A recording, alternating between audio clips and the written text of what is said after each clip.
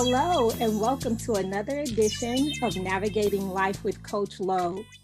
I am, as usual, very excited to have a special guest with me today.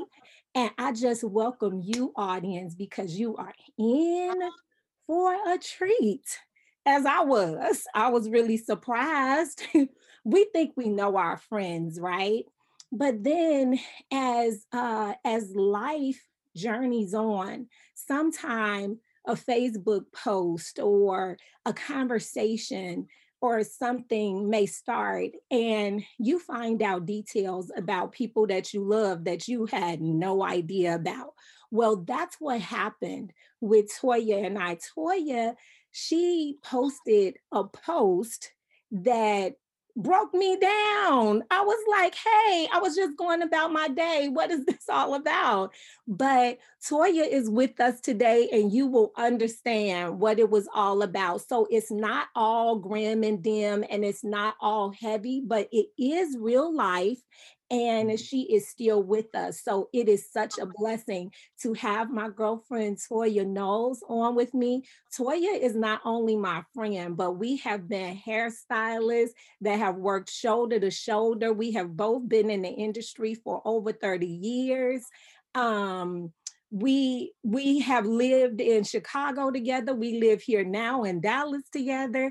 So it has just been a delight to be your friend, to get to know you in different seasons of your life. And for us to do some of the things that we've had the opportunity to do together.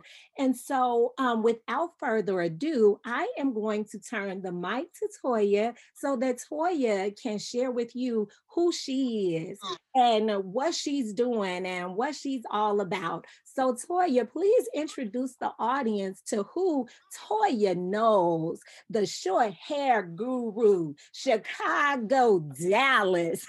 Who are you, girl? Hey everyone. Now you didn't already introduce me in a nutshell, but I am Toya Knowles. I am a friend of Lolita Harris. We've been knowing each other for many, many years. I am a domestic violence survivor, a stroke survivor. I have been a hairstylist now. I think it's 31 years now. For 31 years.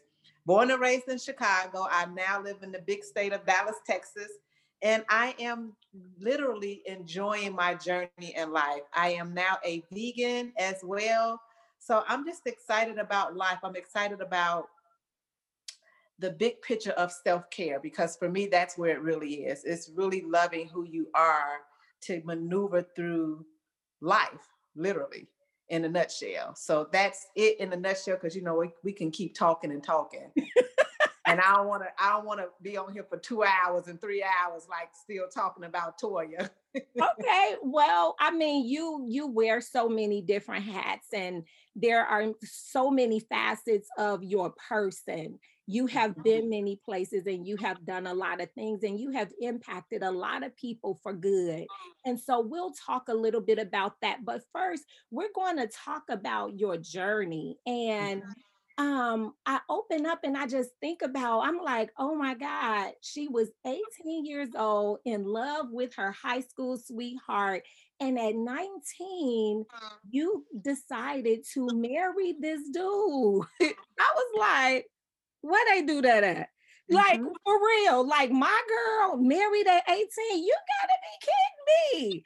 So you got married at 18. What was that about? 18, 19? Well, I will say this. Then, it's like I'm in love, even though technically we don't really know what love is. We just assume we do based off of a feeling that we had. Right. But I think a lot of it had to do with just my upbringing at home, how my dad used to always be so strict on you can't do this, you can't go here, you can't do this. So in my mind, I'm in love. If I move out, I can do whatever the heck I want to do. And that's reality, because that's really where it was. Not to say that I didn't think I was in love, because in my mind at that age, I thought I was in love from what I thought was really love, I should say. But most of it was it was two things. I felt like I was in love, and just so that I can get out of the house, live on my own, and do what I want to do in reality. That's Because so interesting. because I was in a household, and I know that my dad loved me in his own way, but it was so strict that I was like, I need to figure out something. And so when I was dating my high school sweetheart, he proposed to me. It's not like I knew he was gonna do it or any of that. He came up to my to the I was at Pivot Point. He came up there with flowers and everything and was like, let's get married. And I was like, okay. And we went to City Hall and we got married. And that's it, that's all. Wow. Yeah. So wait, so how long? So he proposed that day. How long did it take for you guys to get to City Hall? We went to City Hall that day. I had on my uniform, the flowers. His aunt took us, and I had on everything. Now we didn't do our what do you call it, like reception or anything until later, because where his grandmother was living on the north side, and she had a big party room. So we just used the party room, had our family and friends over, and we had a reception, and we was married. I was actually 19 and he was 18. Wow, this is so interesting. I'm thinking like my daughter, my baby, she 21 years old, and I'm like, girl, you better not ever, ever, ever. Not in this space. I don't care what you think or none of that. You are not getting married to nobody. You don't even know who you are at 19 years You old. don't. You You know, don't. that's what I'm like, okay, well, what inspired this marriage? So, okay, so you're married, you're 19 years old, and then just a short time into your marriage, um, you became pregnant and decided to abort the baby. But at the same time, domestic violence was introduced to your relationship. Mhm. Take us to that place on your journey. Well, the domestic violence kicked in. If I have to look at it now for that time in my space, I realize now that it was more so his insecurities, his jealousness, and then he was also cheating. So when he would get caught up, is when he reacted in violence. Okay. And at that time, I didn't realize, well, at that time, I didn't know how not to say, oh, I got the information I need. I'm going to be quiet and just maneuver and do it. At Mm. that time, because I'm young, I'm hot headed, and I'm like, so you cheating on me with such and such? Oh, what's really going on? And so that's when the way I behaved triggered him to behave a certain type of way. And he was insecure and all of that because we was literally growing up together. Mm-hmm. We didn't know what we was doing. We just thought we was in love. And if you talk to him today, he probably would still be like we was in love, regardless of the fact that he was hitting me and all of those things, because his mindset was just as off as my mindset at the time. Mm-hmm. And his upbringing was, now that I know every detail, his upbringing was so much different than mine.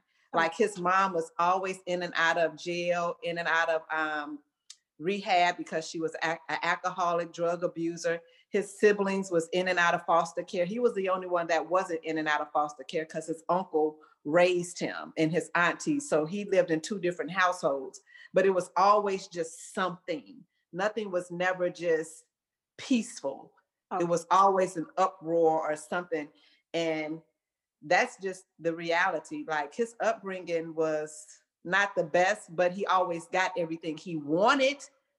But that family stability, they love each other to hate each other. It was just kind of haywire. Yeah, okay. It was a bit much. Okay, so you are married. And so these things are happening. You're married and you find that you're pregnant and you decide to abort the baby. Why? Why did you decide to not keep your child? Because I felt like at the time, because the domestic violence was just introduced and it was more frequently, I felt like if I ever had to leave, it would have been worse. like trying to leave and take a child that's his child. Cause I already was like, he crazy. In my head, I'm like, he nuts. So if I felt like if I had the child, I would be like, it's gonna be too hard for me to escape because I got to think about myself in the child. Yeah. And it was a struggle to do it because I was like, you know, I'm technically an adult. I need to be responsible for my decision. And I talked with my best friend about it, and we both was, well, Toya, you shouldn't. And then she was like, but I get it, because she was there with me every step of the way. She saw every single thing that was going on. And she went with me. I made the decision. We went, and I had to live with that. I had to live with the choice that I made, but I'm not going to say I regret it, because at that moment, that's what I felt was needed. Yeah. I just prayed that, I know God is forgiving, so I knew he would forgive me. So I just had to maneuver and just deal with the decision that I made, and live with the choice. So how does that affect you today? Because you mentioned in your post that your son, because it was a boy, no, that was another part. So we'll save that for later. I'm like, okay, no, this is not that. So okay, so it's bittersweet because I understand that you had to do what you needed to do to save your own life, but then you decided to still stay. So this guy, he was doing all of these things. You mentioned several things. He punished you for not getting on his scooter. He did a really malicious act, and it was like he almost tricked you to coming to him so that he can harm you. Then he hit you in the presence of one of his friends. He punched you in his stomach because he told you he didn't want a surprise party and his family wanted to give him a surprise. And when they say surprise, he turns to you and harm you in the presence of everyone that is there. Then the ultimate, he pulls a gun on you. What how could you manage that? That was a lot, and that was a lot of build. Help us to wrap our minds around what was going on with you at that time. Well, um, for me, I would say, I'm always that person, and I'm always giving that person a chance. I always believe that people can change, but in the hindsight of things, they only change when they're really ready. Right. Not when I think they should change or hope they're going to change, when I'll need them to change. A lot of it in between that, we did kind of go back and forth with not staying in the same household, staying in the same household. So everything wasn't always just right there. I just was believing that he would change because of the things he would say, how he would act, the tears, and I'm so sorry. I don't know what came over me. I won't do it again. And he will get his act together for so long, but one little thing could trigger him. And it can be somebody, a guy looking at me, and he think it's my fault because you had this outfit on there and they looking at you. And then it wasn't like I was really wearing super sexy clothes, because I was still like a tomboyish kind. I was wearing gym shoes and cute jogging suits and stuff. But if somebody approached me and would be like, oh, you look really cute, and I could even say, oh, I'm with my husband, he would still be mad.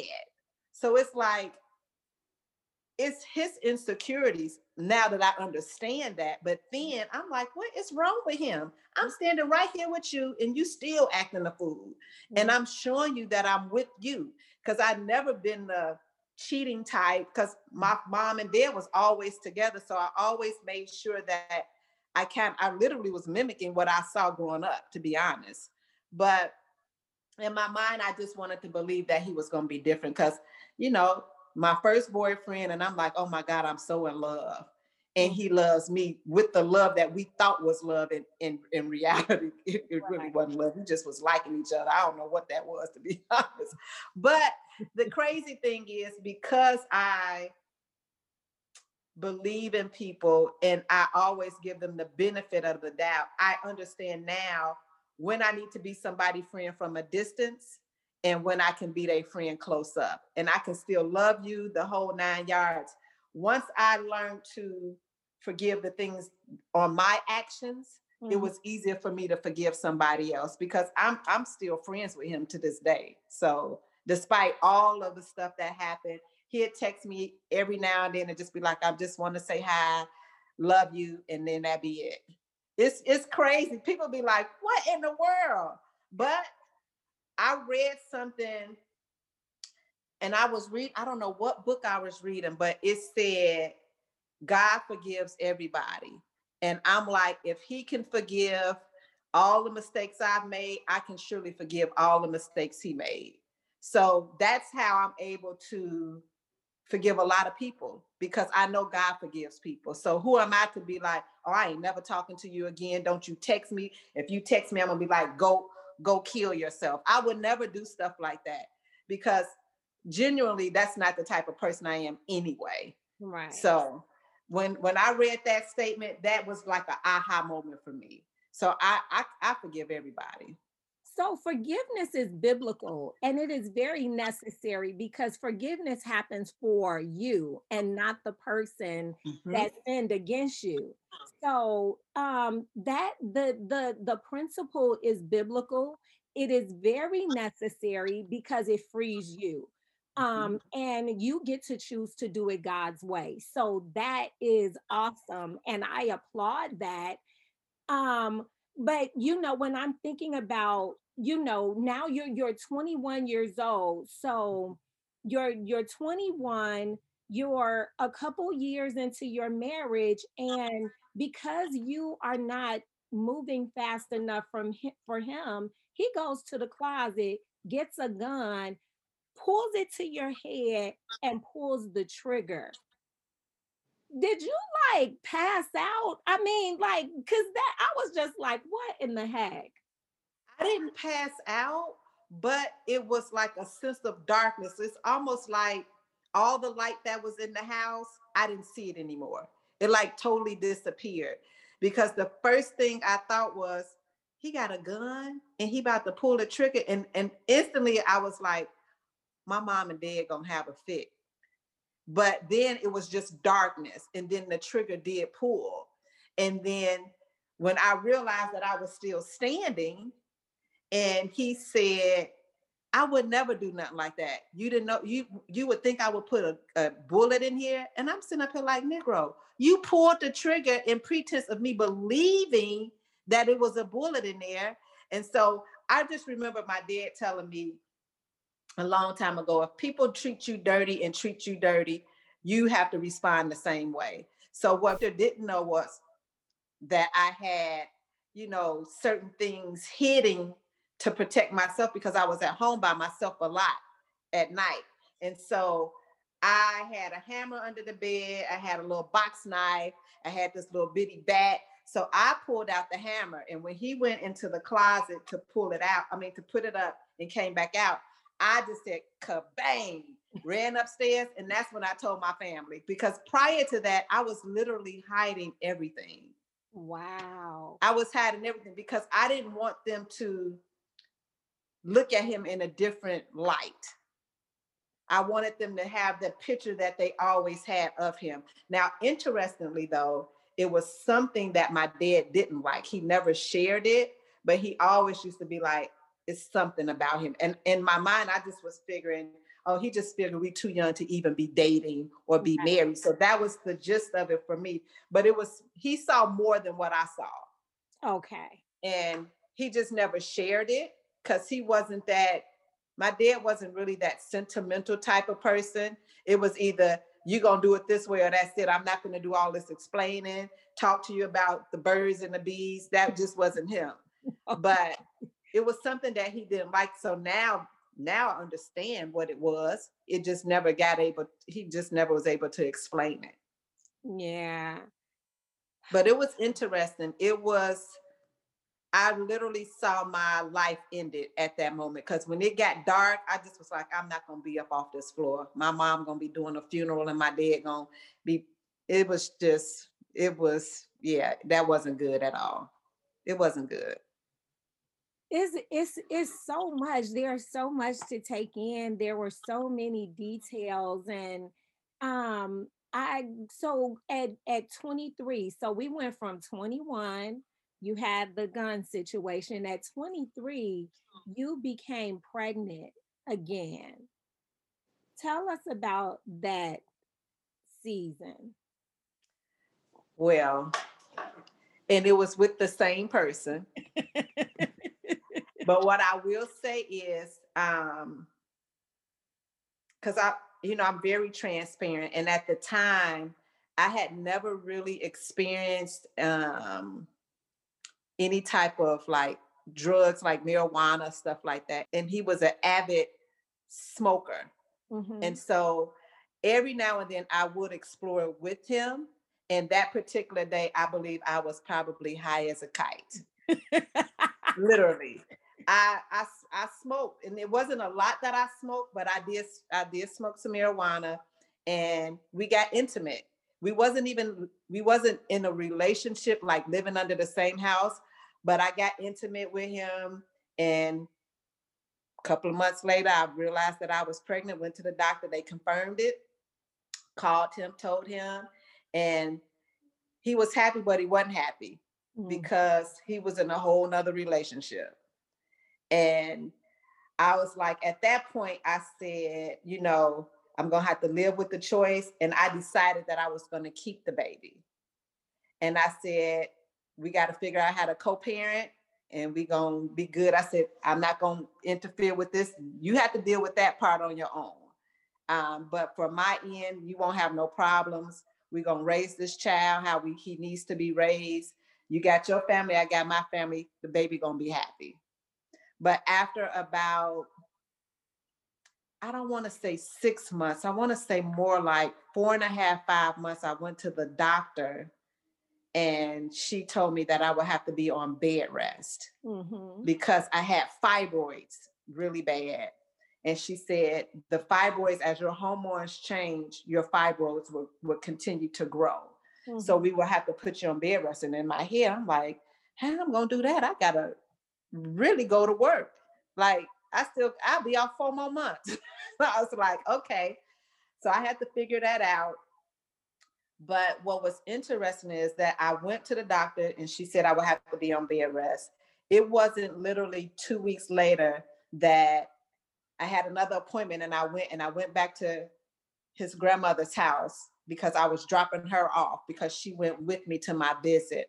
I go to the bathroom, and it was just like a whole bunch of, I don't even know what you call it, but it was in the toilet. Cells. Yeah. And so I was just like, oh my God, what is this? So I called Granny into the room, and I said, Granny, look. And she was like, we might have to go back to the doctor. I think you just lost your baby. And sure enough, I went back to the doctor, and that's every bit of what it was. So they had to do it. I think it's called a D&C. Yes. To make sure everything else was out. And I shared it with him, and it was like he was happy, but he wasn't happy, because I think he had already gotten wrapped around his mind that he was going to have a kid, and we was going to have to figure this thing out. But that was another hard part, because I had already set in my mind that I'm going to have a child, I'm going to take care of him, and we're going to be good. And that's it. That's all. But God had other plans. And so things worked out the way they needed to work out. So that was that part of it. Yeah, and that is what I was speaking to earlier. How old would he have been today? He would have been 20, 26, 26 or 26, 26. Yep, he would be 26, because Raina is 26. So they would have been the same age, because Tracy was pregnant with Raina at the time I was pregnant with our son. Okay. Cool. Yeah, that was a lot. And it's interesting that you would, just that your body would naturally just release the baby? Because at 24, you had made the decision for divorce. Mm-hmm. What were the building blocks to you making that decision? Because, in my mind, from the gate, you had grounds for divorce in my mind.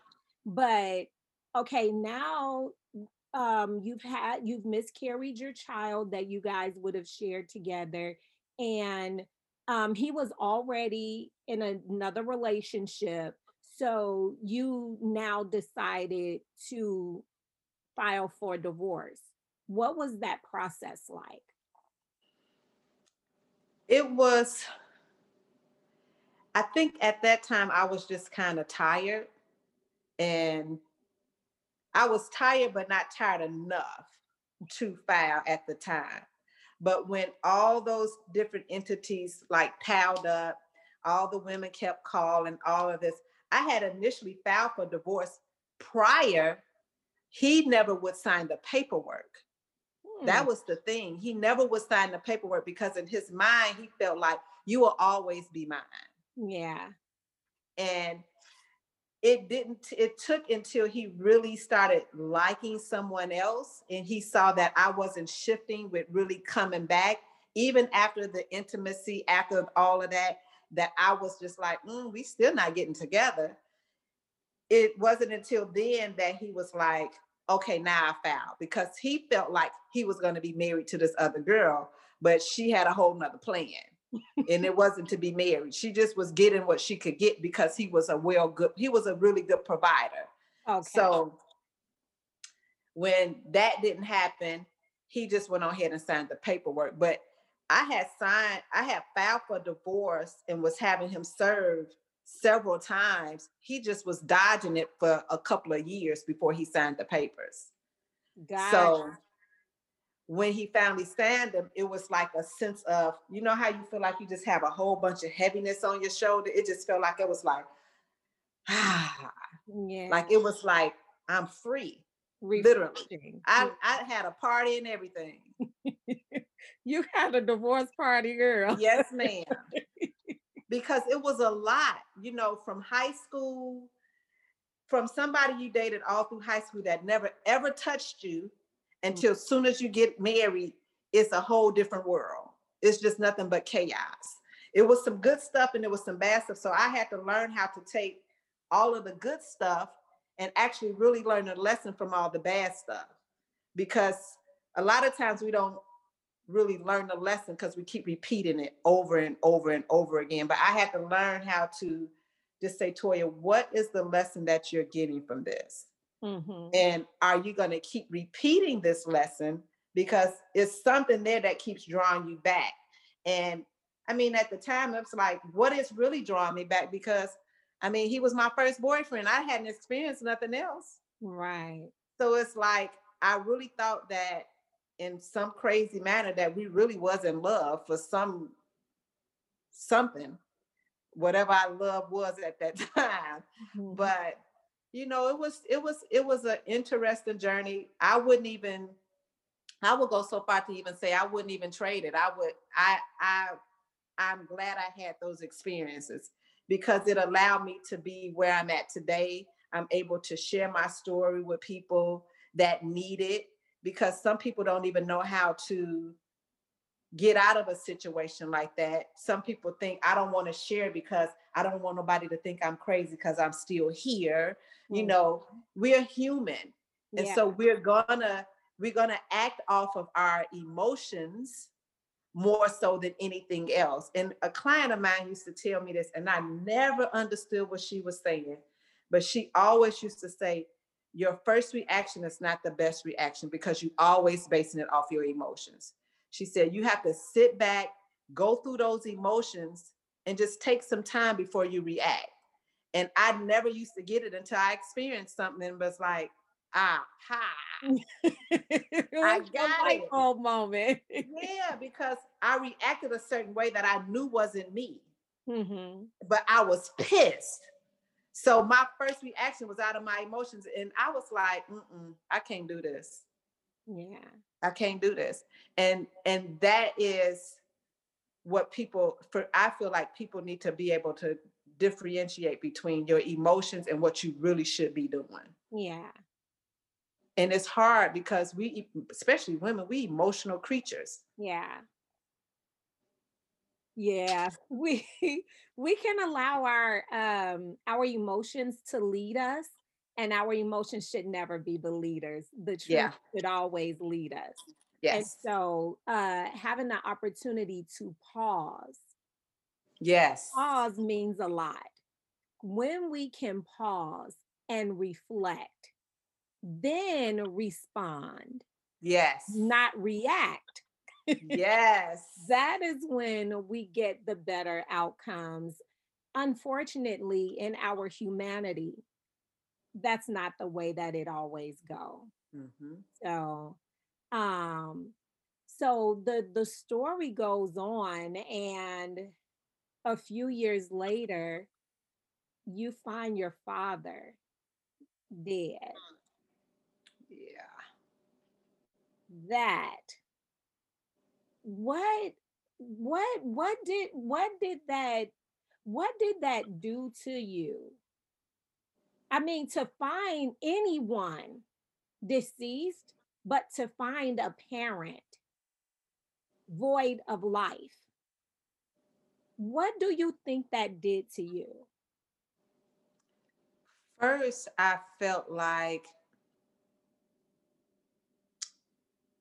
uh, how do I want to say this? How it is, however you want to say it. The first reaction was, it was almost kind of like, how dare you? Like, what happened? But I know he was really battling with his own things that he had going on with his family, his upbringing. And I didn't learn that later until we all went to therapy with him.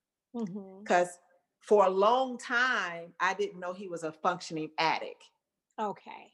And so when we went to some of his sessions, he shared with us how long he had actually been functioning. But it started with weed, and then he laced the weed. And then from that, it was just straight raw cocaine. Okay. And it was interesting because it was really majority of my life.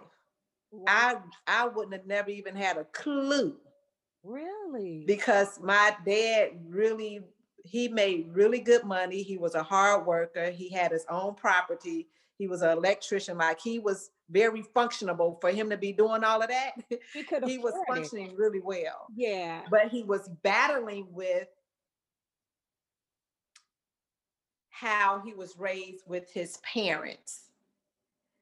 I don't really want to single out anybody, but more so with his mom, because the love that he felt he was missing from her, she was given to the other siblings. Got it. And he struggled with that because he was the middle baby. Mm-hmm. So he struggled with pleasing her not accepting it, her doing things different from them, vice versa, and all of that. So my first reaction when I saw it, I was just saw him there. I was one in shock, but I was like, well, maybe he just fell asleep. That was in my mind. But when I felt his body, he was so ice cold that I called the upstairs neighbor, and he came down. My mom at the time was living around the corner. They had separated. So then I called my mom.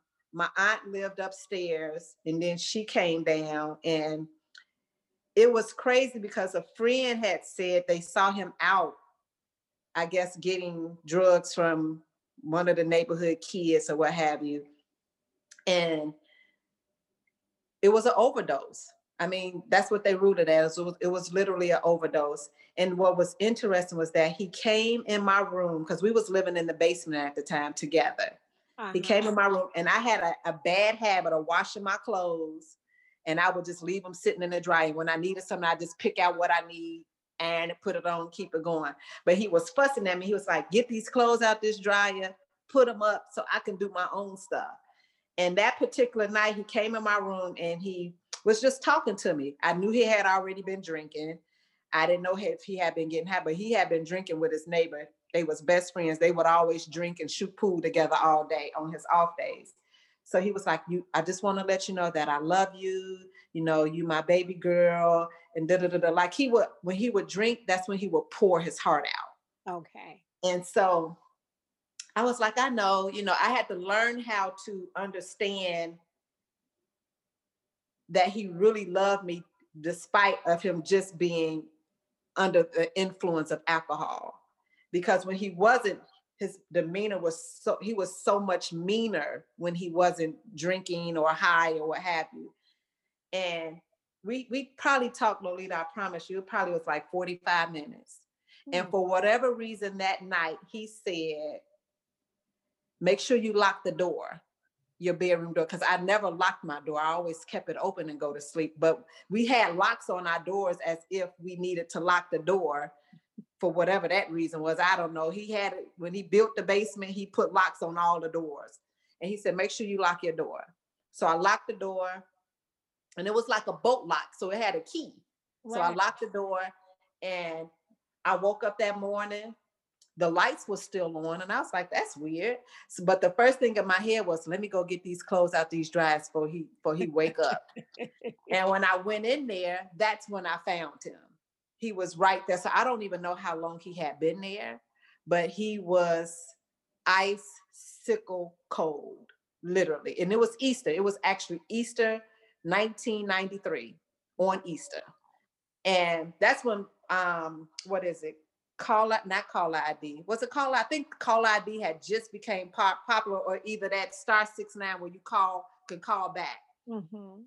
And at first I was just kind of like in shock, but I instantly still reacted, and I went and got the phone. Well, I went to the phone because at the time we didn't have, we still had the circle thing. So I called upstairs, and Anthony King came downstairs, and he helped me with the process. I called my mom, my aunt, and everybody came down. He called the ambulance. They came, got the body, and everybody came, and that was really it. It was, for a minute, I was living as if he was still here.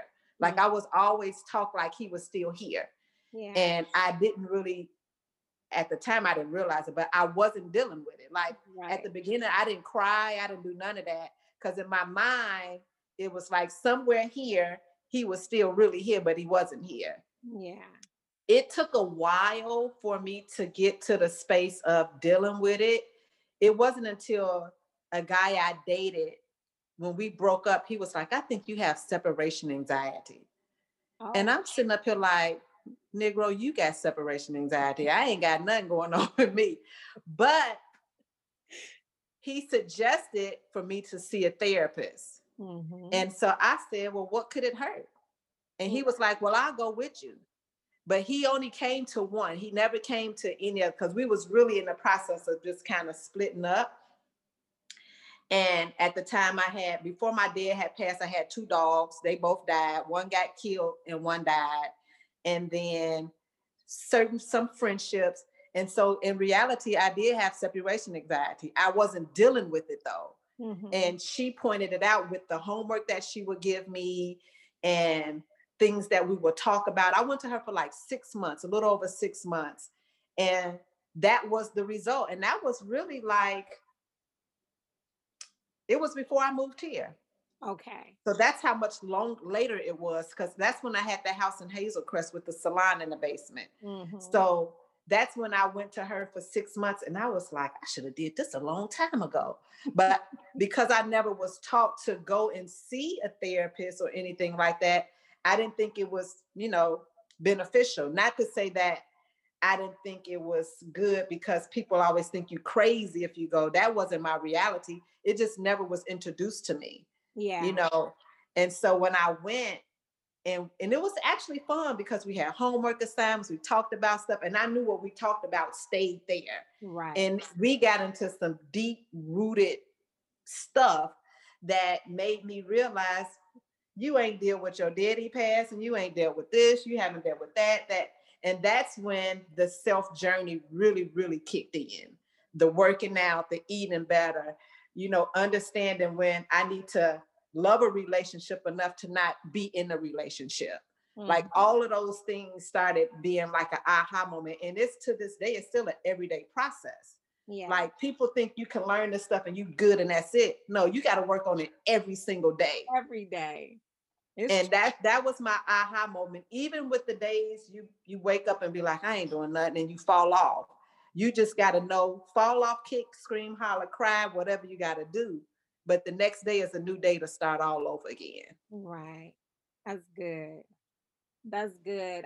I'm so sorry that you had to go through that. I was just like, as if she had not been through enough already, and then um just before you moved here at 41, you have a stroke. And I'm just like, you gotta be kidding me. Mm-hmm. So what what so do you believe that before you had the stroke, had you already started seeing the therapist? Yes. Okay, so you had dealt with some things, Mm-hmm. but there was still there had to be some overwhelming stress on you for Mm-hmm. a blood vessel to burst in your head. So bring us into that picture. At that time, I was in a relationship. We had been in a relationship for almost 5 years. And at that point in my life, I had a salon, 7 stylists working in a salon. I had my own life, the relationship, and just learning how to balance all of that. It was very challenging because, in a salon, when you're in a relationship and they want to take you out and you're like, oh, I'll be done at 6. And you look up and it's 7:30 or 8. And then after so many of those, then they like, I don't know if this is gonna work because you always saying you're gonna be off at this time. You need to learn how to schedule your clients better, and you need to learn how to do this. So the conflict of interest there, making sure that the people at the salon is happy, realizing that you can't please everybody, and all the decisions you make, everybody not gonna be happy with it, and you have to be okay with it. And outside of that, I had fibroid tumors, so that's stress on your body. Even though you feel you're eating right, certain things cause fibroids. They say they don't really know what it is. I believe, just from reading, it's the foods that we eat, truthfully, because we eat animals and meat and stuff like that, but they have hormones because they're getting pumped with stuff. So not only are we eating their hormones, then we got to deal with our stuff. It's just like all that combined, it's a lot. Yeah. And if you really don't take time for self, you can't balance that stuff. And it's always going to just feel like you're moving, no pause, no nothing. And that's what I was doing at that time. I was just moving. Even though every now and then I was working out because the guy I was dating, he was a fitness junkie. So I was working out, but the relationship wasn't where it needed to be. It wasn't. I knew a couple of times we should have just went our own separate ways. Okay. But because we both had been through bad relationships, in our mind, we kept saying, we're going to make this work. Okay. And we're going to support each other and we're going to be there. But then when I was home and we had separated, okay, we had broken up, and he just happened to come by the house, literally, wow, and was like, T, what y'all doing? I'm in the neighborhood before I go to work. I treat us to a junk meal. So we had gyros. My Aunt Linda was staying with me at the time. He came by and we was eating, but I felt nauseous. We was eating the gyros and I started feeling nauseous. I was like, this better not be no spoiled food. I'm gonna go back up there and tell that on about himself. And he started laughing, but they wasn't feeling any type of way. Mm-hmm. So I was like, okay, well, I'm gonna stop eating because I didn't even eat all of it. And I said, I'm gonna take a shower and I'm gonna lay down. I said, you're more than welcome to stay, watch whatever with my aunt. Just wake me up before you leave. So when he was getting ready to leave, he came in the room and it was already dark in the room, but it still felt like a lot of light. It felt like a house was on my head, literally. And I don't get headaches. So I was just like, I just take an aspirin. So he was getting ready to get me an aspirin. And my aunt was like, I think you should go to urgent care. Mm-hmm. And so I said, I'm gonna take this aspirin and I'm gonna lay down, because literally, even though the lights was out, I said it just feel like a whole bunch of light on me. I said I just want to get under the cover, make it super, super dark. And I said, besides, I can't find my insurance card, none of that. She said, just tell me where you think it is. And she said, again, I think you need to go to urgent care. So when she said it the second time, I looked at Jerome and I said, I think I better go to urgent care because I might get a whooping up in here. So I got my clothes on and everything, and I went to urgent care. Luckily, because I was in Tinley Park, urgent care was not even 5 minutes from me. Okay. So I went to urgent. Well, Jerome took me to urgent care, and we were just, when I got there, instantly, soon as the doctor asked me a question, he was sitting down and I was sitting down, and I threw up all the way where he was at. They call it projectile vomiting. Yeah. Wow. And all of this back here on my neck, the tension that was so tight, that instantly, it was like, whoo, okay, I feel better. But my head was just like, doo doo, doo doo, doo doo. Mm-hmm. And so he said, well, let me do a CAT scan. They did a CAT scan, came back to the room. My aunt holding my hand, he holding my hand, and I'm sitting up here rocking back and forth. And the nurse comes in, and I said, okay, what's the verdict? And she was like, well, I'm going to let the doctor come and talk to you. Girl, I started bawling. I'm like, she should have just not even came in the room. Because why even say something? Just go back where you was at. Right. So he came in the room, and he said, we've already called the ambulance. They're pulling up. We're rushing you to Christ Hospital because you had a blood vessel burst. We want to make sure you're not having an aneurysm. When he said aneurysm, I still didn't associate that with a stroke, but I knew what it was because my stepdad had it and he almost died. Okay. So then I was like, calm down. I tried my best to calm down, but the tears were still coming out. But they got me to the hospital so fast that I really didn't have the setbacks that most people have a stroke have. Mm-hmm. I just had to let the blood vessel repair itself. So I was in intensive care for 6 days, but they did the aneurysm. I didn't have that. They did the test for that. I didn't have that. So I was just in intensive care, and they was just watching me very closely. And they had the pain medicine, the IV in my hand. So they said, anytime you feel any type of pain coming, just push it so that it can monitor that, so it can heal itself and repair itself. But once I got on the floor, I was the only one, literally the only one on that entire hospital floor that didn't have to learn how to walk, talk, eat, or nothing. I was able to get up, do what I needed to do to just get my strength back. And I had a ton of people. When I got out of that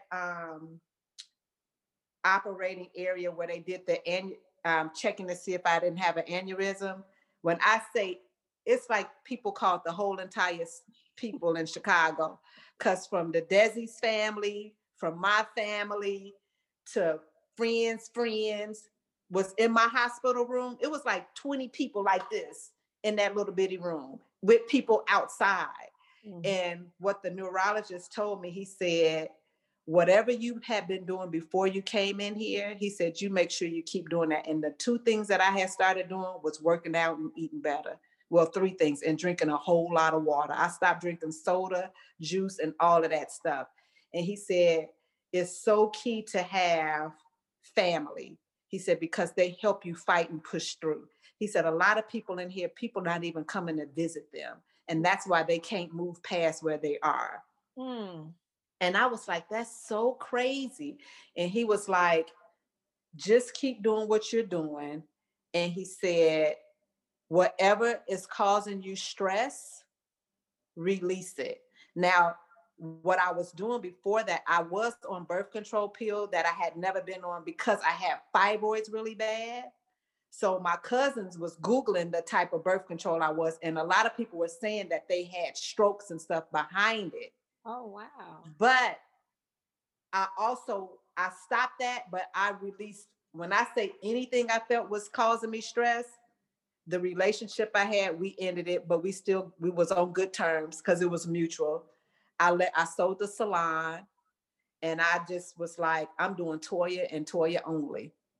And that's what I started doing. And when I let all of that go, I didn't feel like I was like, because when you have a salon, you the bookkeeper, you the cleaning person, you 20 different hats within that, and you still got to be a hairstylist. Mm-hmm. And don't be a mama, a wife, and all of that. That's a whole nother entity. I at least didn't have all of those things, but it's a lot. And when I let all of that go, I just felt like my shoulders was light as I don't know what. And then that's when I was so adamant about understanding what it really looks like to love yourself, because it was a lot of days I would be at home crying and kicking, and because you're lonely. Mm-hmm. Like, you even have to understand being lonely is okay. It ain't a bad thing, because we look to be around somebody or in a relationship because we just don't want to be by ourselves. But you got to learn how to be by yourself, literally. And that's where I'm at. Being okay with being with Toya. I love it. I love it. And it is very necessary. And it's so many women. And I don't even think that it's women alone.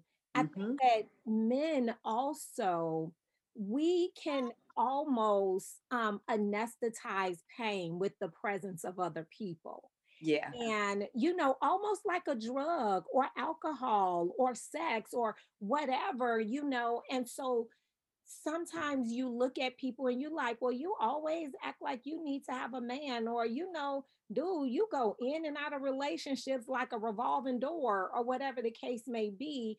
And a lot of times that is because people are not looking at where they've been and how it affects the present, and then ultimately their future, right? Yeah. And so it would behoove us to, get some therapy sessions, some coaching sessions, something to help you to think outside of your box, for you to think outside of the gamut of what your family taught you, because sometimes what's really unfortunate from family and friends is that we're taught dysfunction. Yeah. And so sometimes doing life the wrong way is okay with people that we genuinely love, and we have to check that. So we have some good news though. So you have been able to maintain your health, and so tell us about the vegan journey. Tell us about all of the goodness that's coming up with the book, girl. Tell us the good stuff. I'm super excited about it. I actually went on a challenge with a client of mine that really needed to lose weight. And she was like, Toya, I want you to do this vegan journey with me for just 31 days. And she said, like, and after that, I'm going back to eating meat. I was like, okay, I'll do it with you. So we were following a guy on Facebook, and he did 31 days of vegan with soul. So it was all soul food, but veganized. And I was like, oh yeah, this is going to be easy. And so I truthfully couldn't even get past the first 4 because I was repeating them meals over and over again because they were so good. Oh. But I'm not a person that cooks every single day either. I cook weekly because I meal prep a lot. And when I started that journey with her, before I realized that, people were saying to me, your skin look different. Your energy looks amazing. Like, I like being around you because you always got a lot of energy. I want to learn how to do that. Not realizing that it was really just the foods I was eating, because I wasn't getting that before when I was eating meat. Nobody ever said nothing about my energy being nothing. So after the 31 days, wasn't in my mindset to really release weight, but I did lose like 14 pounds with doing that journey with her. But my skin was flawless. I had so much energy. After I ate, I wasn't sluggish, none of that. When I would do my workouts, even though some of them were harder, I was able to get through them without always like, I'm about to take a whole 2-minute break before I go to the next one. I was able to take like 30 seconds and be ready to get back into the workout. And so I was like, this is not bad. But because I was so accustomed to eating fish, chicken, all the good stuff that we was eating growing up as a kid, I went back to eating meat. But it didn't even take me like 2 weeks. And I was only eating a little bit of meat, not even every day. But as soon as I started eating the meat, I would look in the mirror and it felt like my skin was aging to make me look older. Like I felt like I was looking older than what I was when I wasn't eating meat. Because when I wasn't eating the meat, everybody's like, you look so young. Your skin look flawless. You don't have no wrinkles, none of that. And I was like, oh, okay. So I started back eating meat, but it took me one day, I went and got a hamburger. And I ate that burger and tore that burger up. It was so daggone good. But I was tired as I don't know what after I ate that burger. I was like, and I didn't like the feeling. I was so sluggish and I had so much more to do that day. And I was like, dang, I'm tired. Mm-hmm. And I was like, this is the feeling I don't like right here. I don't like to feel like I can't finish my day because I want to eat some food that then weighed me all the way down. Right. And so literally that next week, any meat I had in my house, I gave it away and I stopped eating meat. I just went cold turkey. I didn't eat nothing. I had already stopped doing milk and cheese just because of the fibroids. So that wasn't the part. It was the meat part of it that was my vice because again, I grew up on it. You know, I like meat, but it's not, you can't pay me to eat meat no more just because of how I feel now. Yeah. I get it all the time. Even at the shop I'm at now, my friends are always telling me, whatever you're doing, keep it up. Because when you walk in here, it's like the whole shop light up. Aww. When you're not here, we feel the difference. Yeah. And I'm like, wow. It's deeper than just, it's deep because it's like you wouldn't even know you had that effect on people just because you don't eat meat. Right. And your vibrations and your energy is so in tune at the shop. I was off for a whole week last week because my little cousin found out he tested positive for COVID and he was at the house. So we had to go get tested and stay in the house. Right. And I'm getting text messages. Hey, you on vacation? Where you at? I'm like, no, I'm at home. And they like, we confused because we need your energy up in here. And I'm like, really? And the crazy part about it is I'm at the salon by myself most of the day by myself because a lot of them still work jobs. Mm-hmm. So they come in after the fact. But you can pay me. And it helps too that I like cooking too. So you know I enjoy cooking. So I'm super creative when it comes to the meals. Like my salad ain't gonna be no normal salad. You know, I'll figure out how to take all these recipes and probably make 4 or 5 different recipes with the same ingredients. So for me, because I enjoy cooking, it's fun to me to figure out how to make some good plant-based meals because people just think I'm eating lettuce, cucumbers, and tomatoes. I am eating those things, but I'm also eating carbs and other things. But I eat a lot of colorful foods. Mm-hmm. So the more colors you eat, the better off you become. Right. And you just got to be creative with it. I still do all the same stuff that everybody else eat. I just veganize them. If you eating chili, I'm going to make a vegan chili. If you eating quesadillas, I'm going to make vegan quesadillas. And them suckers going to still be good. I didn't got so creative. And I follow Tabitha Brown. That's my inspiration. She's an influencer. But she makes pecan meat out of pecans. I tried it and it was good, but I like the walnuts better. So I do walnuts and I season them and everything and put them into something. And let me tell you, people, unless I tell them, they don't know. Because I made some chili. Mm-hmm. And my mama was eating it and she says, I thought you said you didn't eat meat. I said, I don't, lady. She said, but it's meat right here. I'm looking at it. I said, them walnuts. She was like, no, they not. Teresa was like, yes, they are. I watched her put them in there. So I've learned how to make the walnuts mimic meat just from the process of the soaking process and putting some herbs and spices on there because you still need your protein at the end of the day. Right. And so I'm just excited. My cookbook, crossing my fingers and my toes and everything. It will be coming out very shortly. I had a little bit of a setback because the person that I used, the format was off once they uploaded it on Amazon and Kindle. Half the pages disappeared and the words was all over the place. So we just got it back from getting reformatted probably not even a week ago. And my coach is uploading it on Amazon and Kindle, but it takes 14 to 21 days or something before they approve it. And once it's approved, then I will be launching the book, doing the book signing and all of those good things. Because I have other cookbooks in mind, but I am not touching nothing until I know this one's uploaded and sealed and dealed. So, but I love it. I really like it. It's crazy because a lot of people, oh, we can't go out to eat with Toya because she just gonna eat some plants. But when I get my meal and they look at their meal and look at mine, their meal be good, but everybody want to taste Toya food. Not the person that's just eating some plants. Right. But I create my meals. If they don't have a vegan option, I'll look on there and see what I can make as one whole meal. And that's fun for me. So I wouldn't trade it. I will probably never eat meat again, to be honest. Wow. That's because I really like how I feel. And I have all the energy in the world. My clarity, I feel, is better. I don't feel like my mind is so boggled and clogged and stuff like that.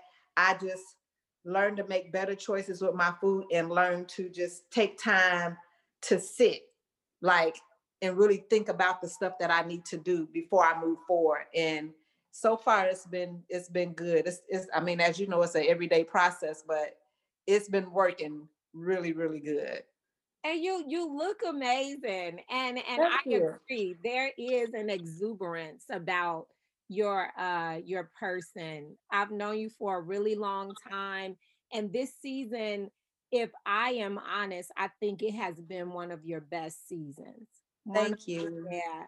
And I'm really happy for your progress and for all of your successes. Toya uh gets on Facebook. She started posting to hold herself accountable, but in the interim, she began to inspire others. And I happen to be a recipient of her inspiration as she encouraged her world around her to move your body. You got to keep moving. And so I started that process and I ended up losing quite a bit of weight after COVID. And, it wasn't just about losing weight for me, but it was about the feel. It was about, I liked who reflected the image reflected back to me in the mirror. I could appreciate it better. Back to the skin factor, the water intake, just the vibrations of your energy. They are a whole lot better depending on what your diet looked like. I was not a vegan and I did eat chicken and fish. But I still got really, really awesome benefits. And I owe you the big thank you of getting me started. You're Every welcome. morning she did a jump rope challenge, y'all. And I had not jumped rope like that in so long. I was crisscrossing. I was having me a good old time. And then I was like, hey, this is exercise. And I began to really enjoy it. And so I hope that you guys will do likewise, that you will continue to move, that you will continue to take introspection of yourself, and that you will make good decisions for your life. Because when there is pain within, when things are not going well, it can set up um all kinds of things in your body that does not serve you well and can land you in places you never want to go, like the hospital and sometimes even death. And so we don't want to see those numbers continue to rise. We want to bring that down so that we can live our best lives in the earth, as healthy human beings in good relationship with others, and that we have that great vibration of energy to share with others. Toya, any final words, any final things you would like to share with the audience before we get out of here? Yes, and I think I have two things I want to share.